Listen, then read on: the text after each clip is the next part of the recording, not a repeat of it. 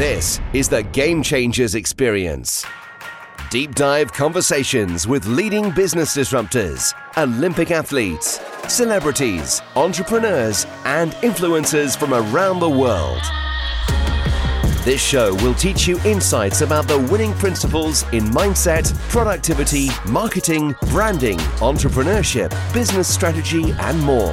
Hosted by Productivity Authority, business strategist, former elite athlete, author, and public speaker, Adam Strong. Hello, everybody, and welcome to the Game Changers audio experience with myself, Adam Strong.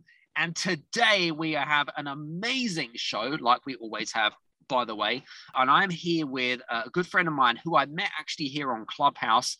His name is called Ryan Hornby. Ryan is a serial entrepreneur. He's a brand, digital, and business development consultant.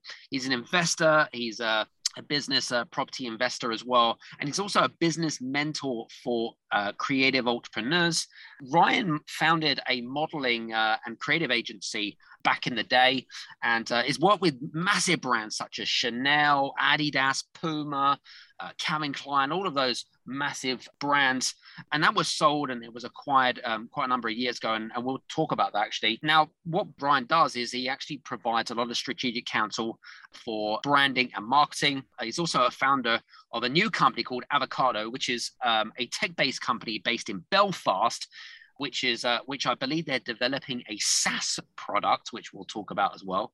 And amongst all the other things that's going on, I met Ryan, believe it or not, like I said to you, on Clubhouse. And what I particularly loved about Ryan is his intellectual conversations. Like this guy, when I first came across him, was like, wow, this guy's sharp, right? And I really applaud people that are not only on ball, but really bring value to the table. So Ryan, welcome to the show. Thank you so much for having me, Adam. It's a pleasure. All good. So interestingly enough, I know that you started off with I Am, and basically you founded I Am, which is now no longer around anymore. But I'd love to know more about where the ideas came from when it came to building up I Am, because I was really fascinated by that story. If I'm honest with you, I'm like, wow, this guy is, he's worked with all these brands. You were one of the first, you were the only biggest agency, on the global scale to be able to really kind of understand the relationship between models and agencies and kind of, gelling them together, weren't they? I mean, tell us a bit more about that. Yeah, it's a good question. And it's a funny one because normally I would have some, well-rehearsed, articulate answer as to why and how I built the business, particular to that gap in the market.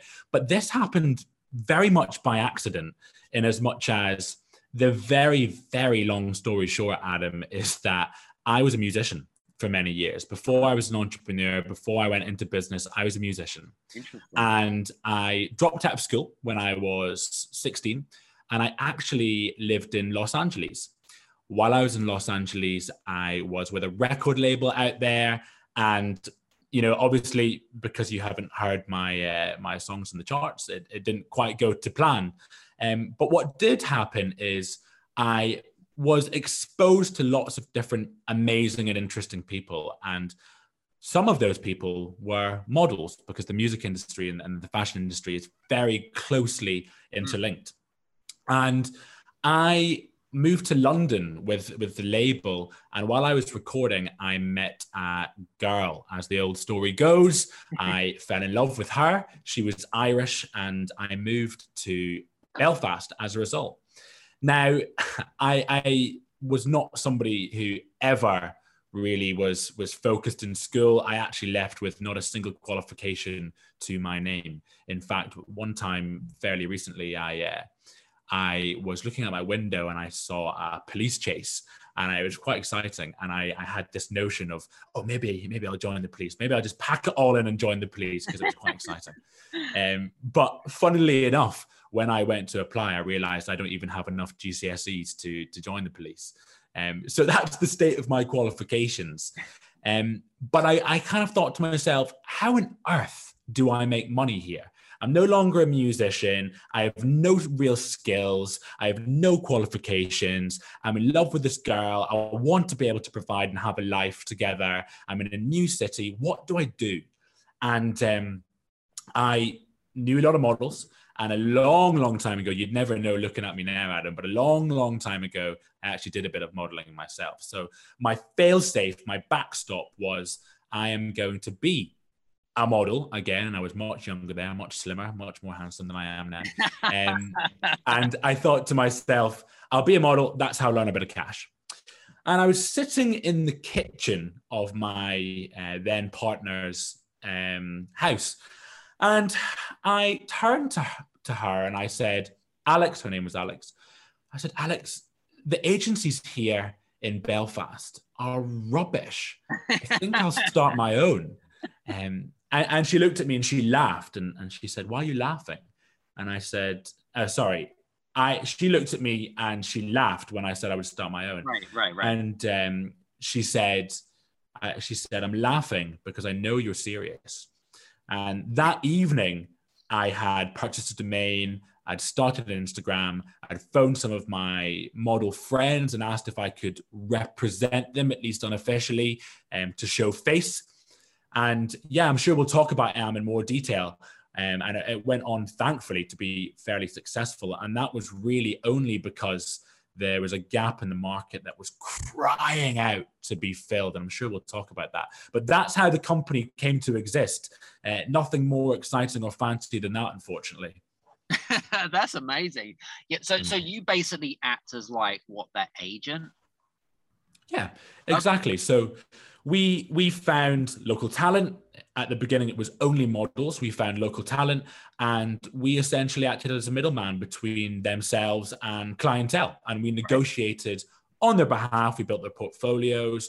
Each model actually, in a way, is their own little micro business. And so we branded them, we marketed them, we engaged in business development strategy, and we put them in front of clientele who wanted to book them. And I'm not sure how much you know about the modeling industry or how much anyone knows, but the one thing that is true in the modeling industry is it is bloody lucrative. It is so lucrative. So thankfully, it was a brilliant moneymaker. Yeah, I'm not sure I'd really pass as much of a model these days. I was kind of... I disagree. I disagree. I actually have a contract in my pocket right here, Adam. We'll talk after the show, I think. Yeah. Excellent. Well, there is a gap in the market for specifically for middle-aged bald men right now. I'm sure there is. Well, actually, it is, by the way, very much in tune with what women want. Apparently, that's according to GQ magazine and FHM. And you know that from experience, I'm sure. 100%. You're like the Lynx adverts where you can't go for a run or walk down the street without hordes of women following you. Yeah, I literally have to bash them off. I have to get my bodyguards involved. Private security. Hey, yeah, keep them away. I believe it. Love it. Very cool. So, interestingly enough, so into modeling, and then I mean, how long did that last? What, 5-6 years? How long did that last before you kind of decided that, I mean, there must have been like things going on in your head thinking, oh, where can we really take this, right? And then obviously you got acquired, number of years down the line. What was the timescales? It was 3 years from start to finish. Wow. Which is very quick. Wow. And again, that was just reflective of the gap in the market that was crying out to be filled. But you alluded to a really interesting point there, Adam, in as much as you spoke about how and where I could take it. And the reality is, Belfast is not Milan. Belfast is not London. Belfast is not New York. And the truth is, there was a glass ceiling. And we did our best to push that glass ceiling as far as possible. So we were actually the first agency in the country's history ever to represent Irish model at a major fashion week in London, Milan, Paris, New York. We were the first agency in the country's history ever to work with major agencies in the fashion capitals such as Elite, IMG, Storm, Next.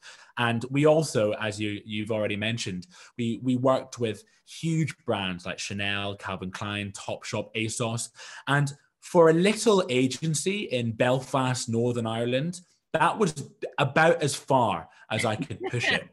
And so, as many entrepreneurs will relate to, there comes a time in the lifespan of a business, but also in an entrepreneur's life, where they know, they have an inkling, there's a frustration, there's itchy feet, and it's time to move on to the next thing. And that's exactly what I did.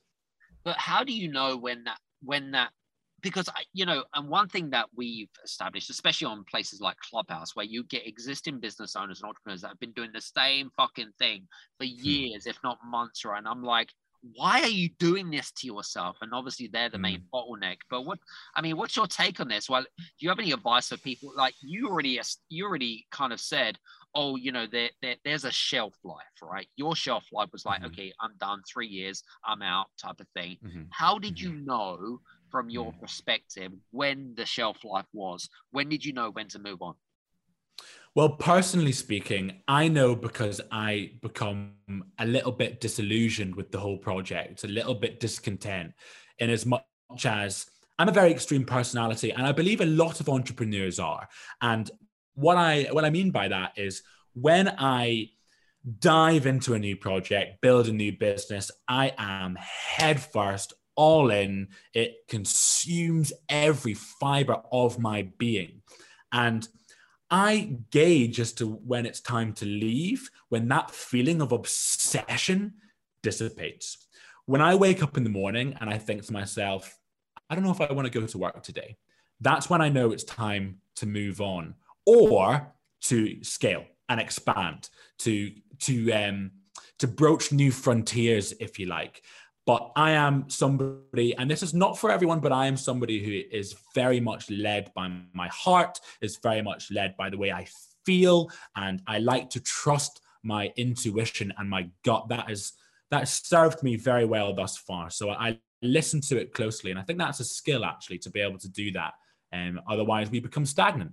Yeah, I agree. I think that's a really important point. The other thing I was going to say to you is, one thing that really kind of attracts me to you is the fact that you're extremely perceptually aware of what you really, number one, what you want in life, but also you're aware of your strengths and weaknesses. And I think that's a great strength to have. What do you think about that?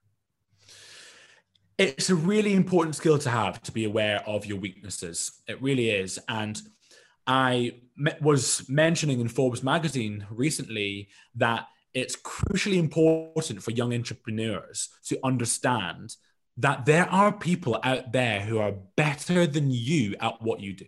Exactly. And once entrepreneurs put their ego aside, cast their pride to one side, then that's when true growth happens. Because a good entrepreneur should be working on their business, not in their business. And in order to take that step aside, we must understand that people are better than us at what we do. And in order to understand what people to hire in that capacity or to work with in that capacity, we must understand our weaknesses. So it's crucial. It's actually a non-negotiable in business, in my opinion. Yeah, very good. Love it. Very cool. Interestingly enough, I mean, we already established some of the companies that you'd worked with over the years. And I mean, they're big, reputable brands, they've been around for years, and reputation precedes them, I suppose.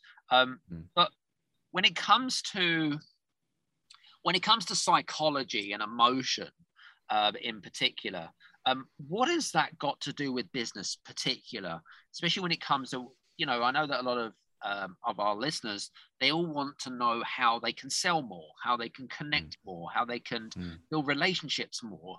What has emotion and psychology got to do with business? It's a great question.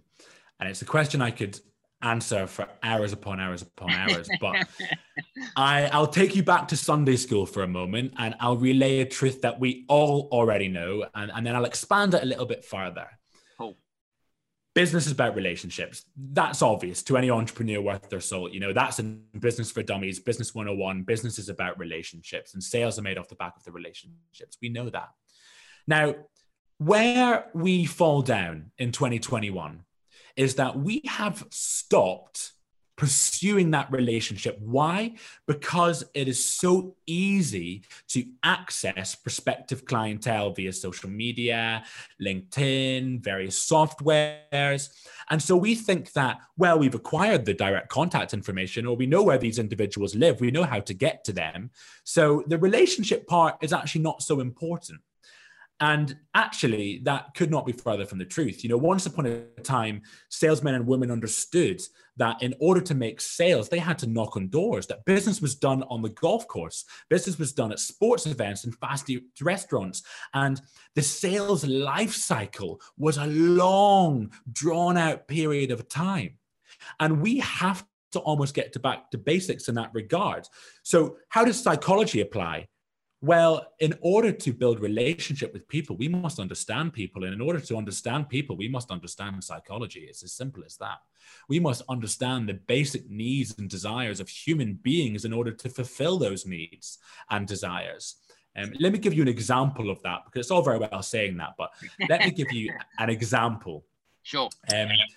One of the biggest mistakes that people make, actually, I'm going to split this into two parts. It comes under the same umbrella, but it comes in two parts. So the first part of the mistake that people make is when they are reaching out to prospective clientele, especially in the B2B space, they are in the mindset that they're speaking to a company. So let's use Adidas, for example. When we are contacting Adidas or a purchasing decision maker at Adidas, we are not speaking to Adidas, the company. They do not exist. They are a concept. Who we are actually speaking to is Matthew, who might be 35, loves snowboarding, has a couple of dogs, and lives in a 2-bedroom apartment in Zone 2 in London. That's who we're speaking to. So we need to stop curating our correspondence in a way that appeals to a company, but that appeals to a person, to Matthew. That's so important. So that's the first mistake that we make. And then the second part of that mistake is, for some reason, when we are curating that written correspondence, we have the tendency to become cold, to become corporate.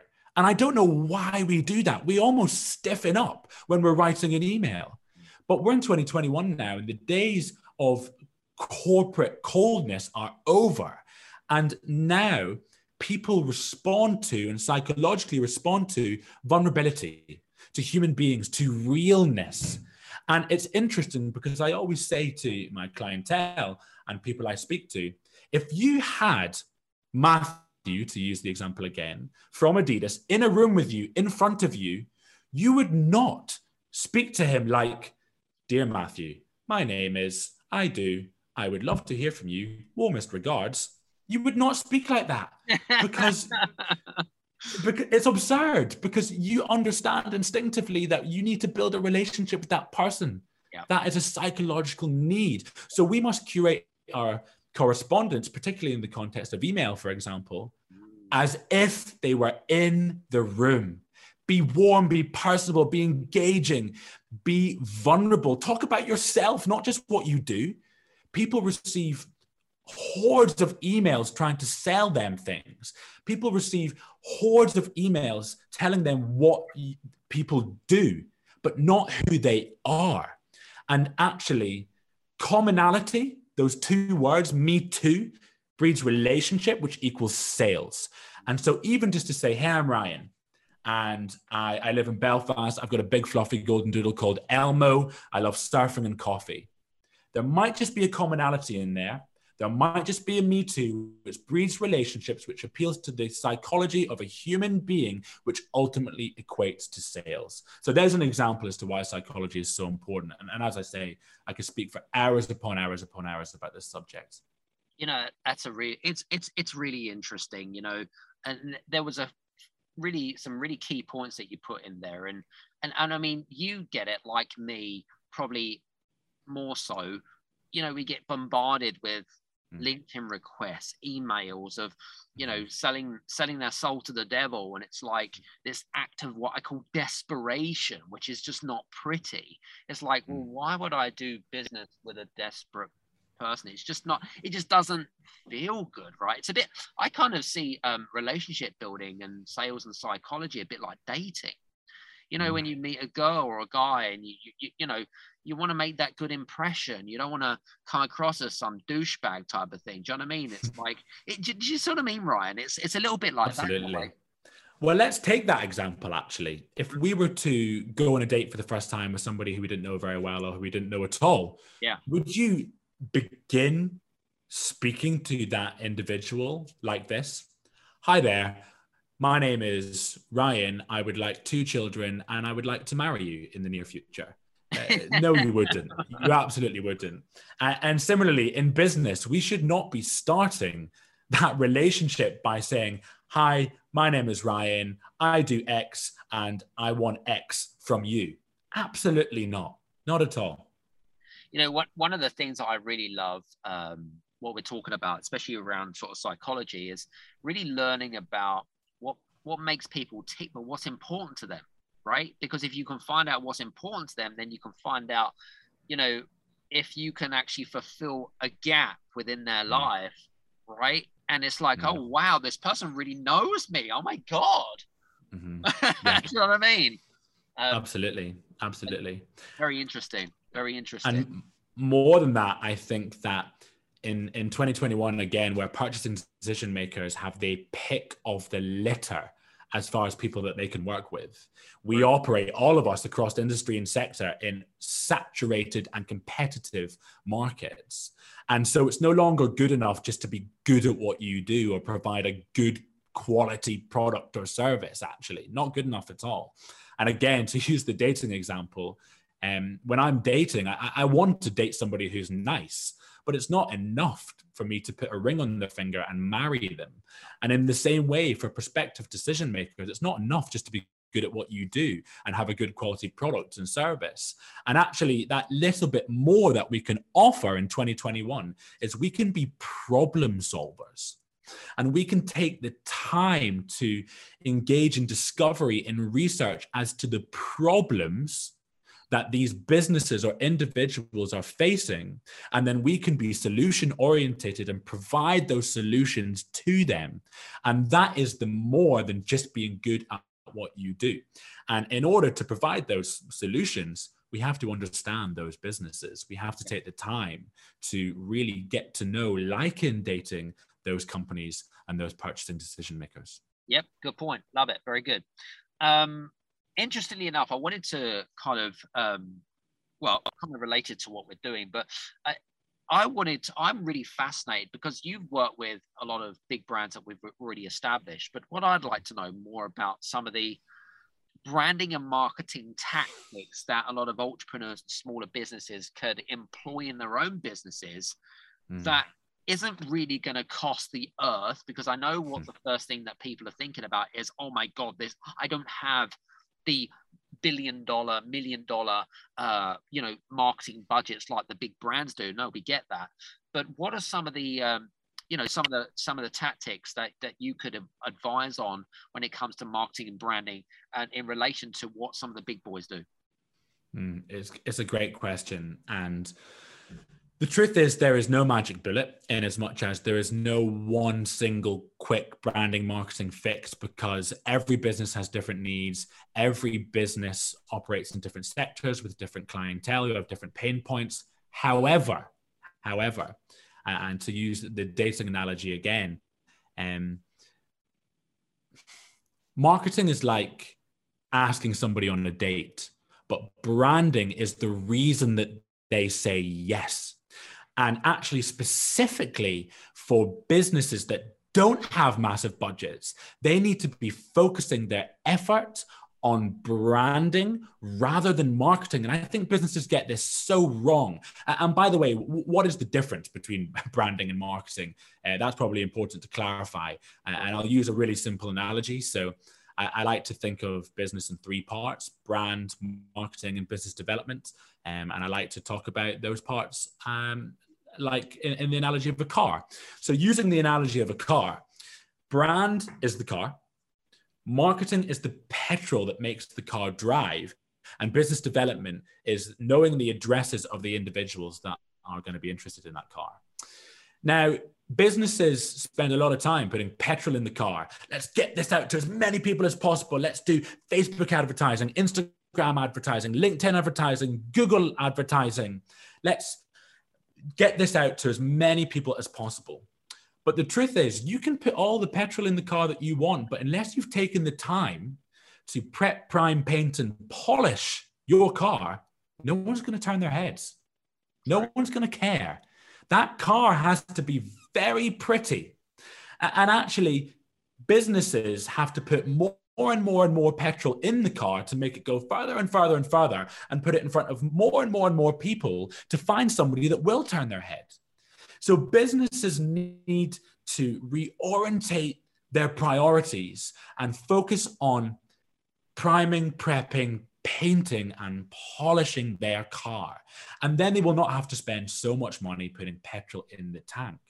And what does that actually look like? Because it's all very well using that analogy, but what does it look like to prep, prime, paint, and polish our car? Well, brand strategy, it's a big topic of conversation, but what I can tell you is it's more than just a logo or colors on a page. Yeah. Brand strategy is many simple things, and successful people do many simple things correctly, in my opinion, because success is an amalgamation of an infinite number of tiny details. And so what are some of those details? It's a QR code and a business card to make that customer journey seamless.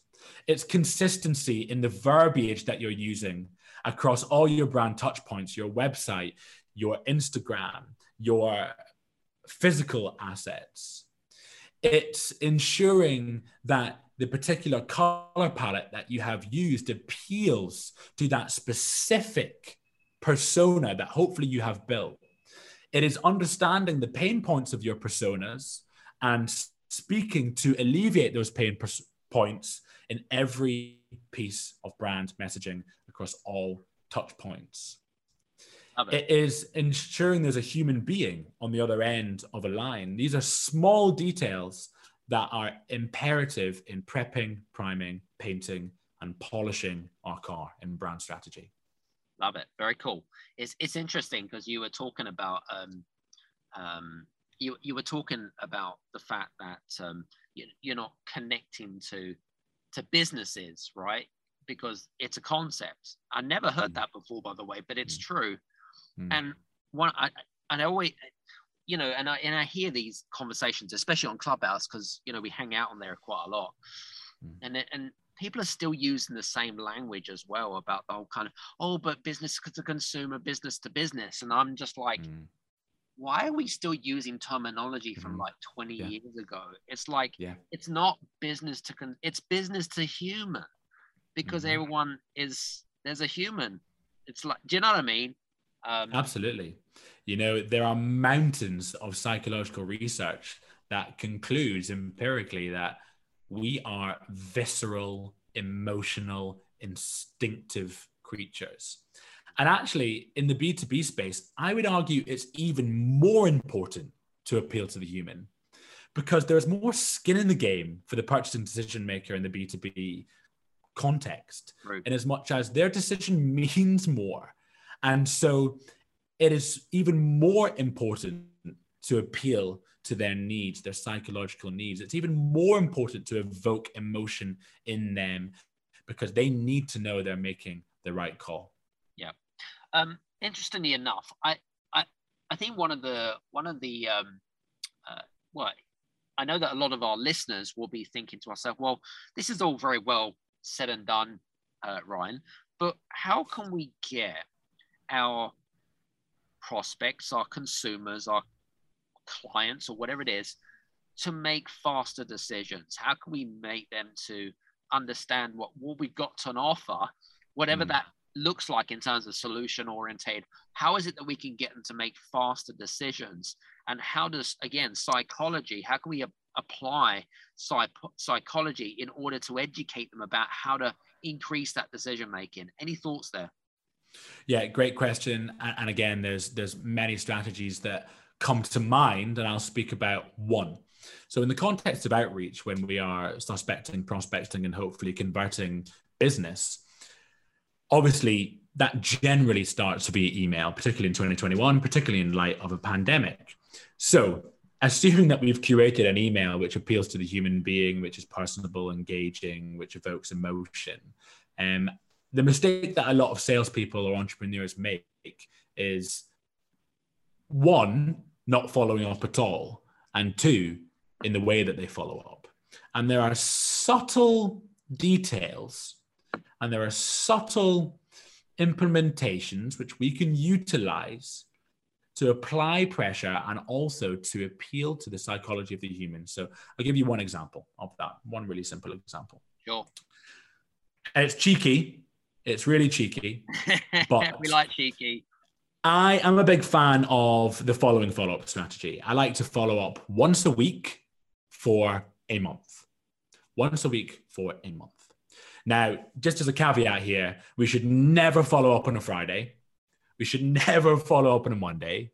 We should try not to follow up on a Thursday. Tuesdays and Wednesdays are good days to follow up for very obvious reasons. And again, side note, little bonus tip there. If you can automate your email to go out in the wee hours of the morning the day before, then the likelihood is that that individual, when they get into the office, and let's be honest, most of us, when we first get in our office, what do? We clear our emails. Yeah, sure. And if we automate it to go in the wee hours of the morning, our email is going to be at the top of the pile. But anyway, that's by the by. So the cheeky part is when I'm reaching out the first time, I will always blame the fact that I'm reaching out on a faulty email server. And I know it's cheeky, but I'll say, hey, I know it's so cheeky, but you know, it's a way, all of these little tactics that I'm about to relay, they are ways to apply pressure without making it obvious that that's what we're doing. It's a way to speed up the sales cycle. So I like to say, hey, just reaching out because I've been having some issues with my emails. I just want to make sure you got it. That's your first follow-up. Second follow-up then is, hey, just reaching out. I would love to connect with you or speak about this a little bit further. Of course, I know you're very busy, only if you have a couple of spare minutes. Take care. Really gentle, soft nudge. We're applying pressure without it being obvious that that's what we're doing. All right, then when it comes to the third email, this is what I like to do. Again, we want to remind them that we're there. Hello, we're still here. We want to apply pressure without making it obvious. So what do we do? Well, I like to find them on LinkedIn and connect with them on LinkedIn. Because again, it just refreshes their mind as the fact, hello, we're still here, but it's not so invasive. Yeah, that's what I like to do. Makes sense. And then the fourth piece of outreach, the fourth email, I always start every piece of correspondence with, this will be my last email. That applies pressure. Time is ticking. The countdown clock has begun. This will be my last email. And be vulnerable. Be vulnerable. Put all your cards on the table. Let it all out, because what the hell do you have to lose? And so I like to say, this will be my last email. Look, I know you're very busy, but the opportunity to have a conversation with you would really and truly mean the world to me. And so if you do have a spare 2 minutes, I would appreciate it more than you know. Why? Because human beings love an underdog. Human beings have a desire to help. Human beings respond well to vulnerability. And so be vulnerable. So there are 4 pieces of outreach and tactics that we can apply within our outreach, which apply pressure, speed up the sales cycle without it being immediately obvious that that's what we're actually doing. And of course, there's an abundance more strategy, but there's just one for you, Adam. Hopefully that answers the question. Love it, love it, love it. One thing that actually came to my mind when we were talking about that strategy as such, right, is from my perspective, and I agree with what you've just said, by the way, but being vulnerable is ever more important, especially in this day and age, right? People love vulnerable people, but there's also a fine line between being vulnerable or showing vulnerability and being desperate or coming across desperate, because they're polar opposites, aren't they? A bit like many other things. So they're polar opposites. what have we got to be, I suppose, how do we become consciously aware of, if we're connecting with people and deploying these marketing tactics as such, as to not come across desperate, but to show vulnerability? Any sort of advice there? Yeah, it's a good question. I have a few practical pieces of advice as far as ensuring that we don't cross the line from vulnerable to desperate. The first is that 2 heads, 3 heads, 4 heads, 5 heads are always better than 1. Yeah.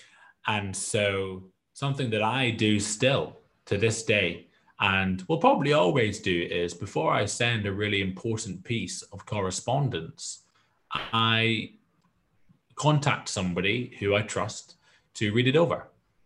And that's because we are biased and we have subconscious bias that we're entirely unaware of. And so people will read tone in entirely different ways.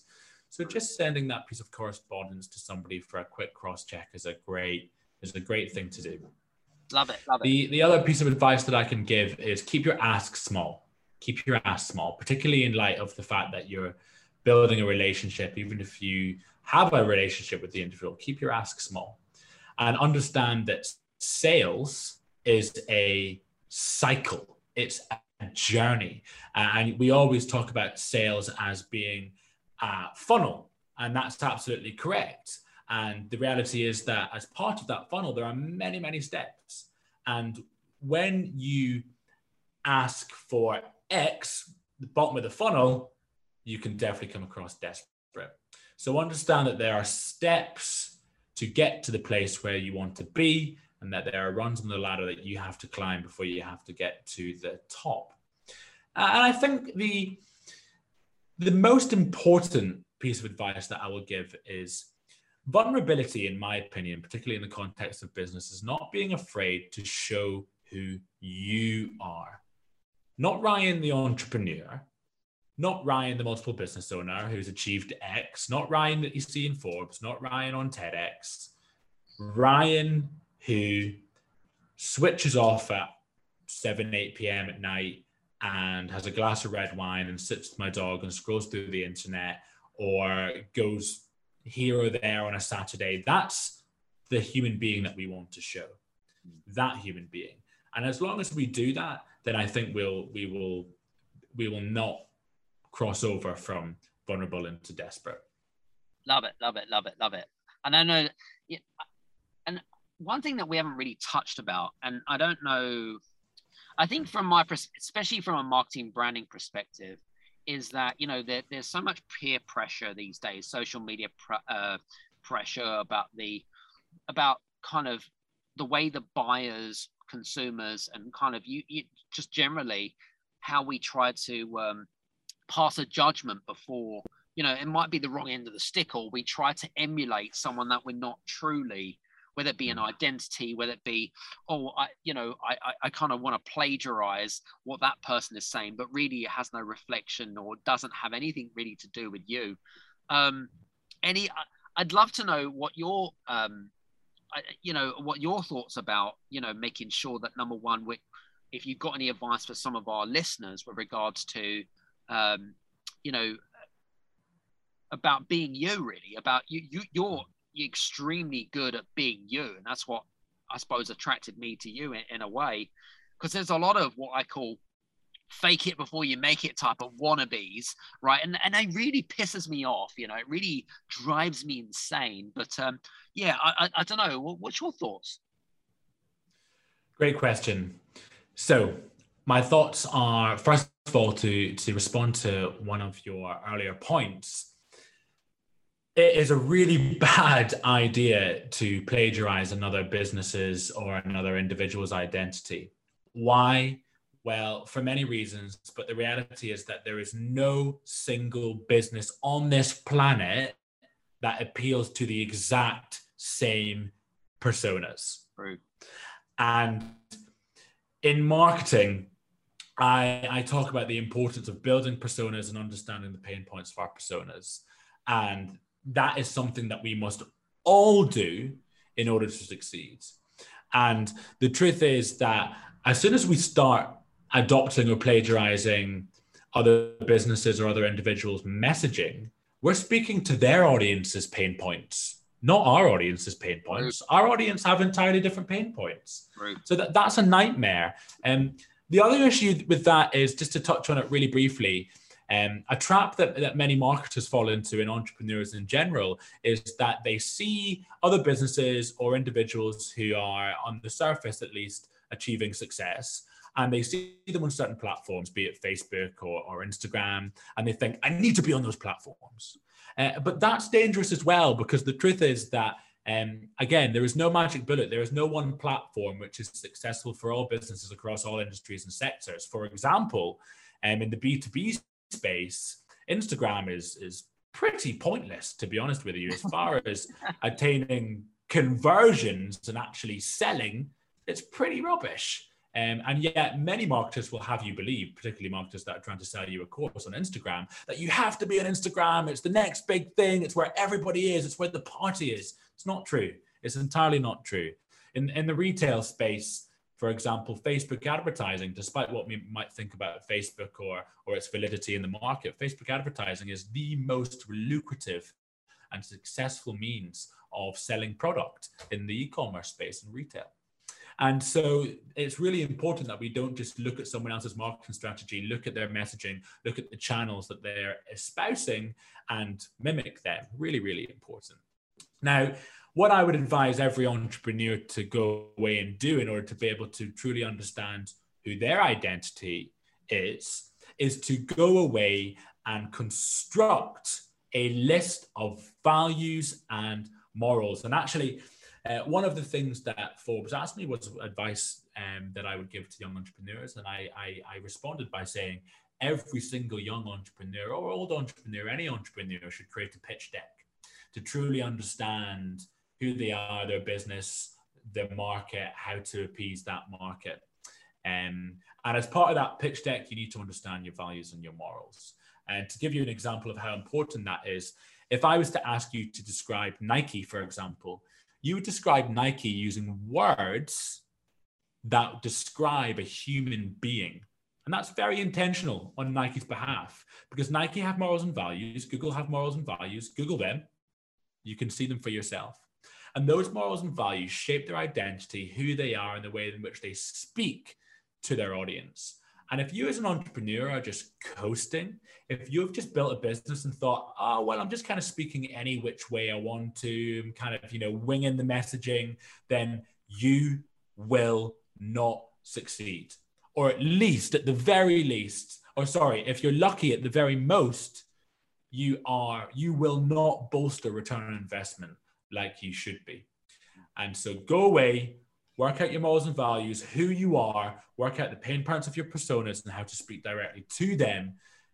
Because that's ultimately what makes Nike, Nike, and Adidas, Adidas, and Apple, Apple, and Ryan, Ryan, and Adam, Adam. Love it. Love it, love it, love it. Well, listen, hope you've enjoyed today's episode of the Game Changers audio experience. If you like today's episode, then please do me a favor and drop a review. Also, if you did enjoy it, or you have any questions for Ryan at all, please contact him on his social media handles below, and we'll see you soon. So have a great week, month, or year whenever listening to this, and we'll see you soon. Take care. Hey, you guys, I just want to say thank you so much for listening in to this episode of the Game Changers experience. I hope that you got some amazing value, some great insights, and golden nuggets that you can implement into your business straight away. I would really, really appreciate it if you could leave a 5-star review on the button below. Have a fantastic day, and we'll see you on the next episode. Take care.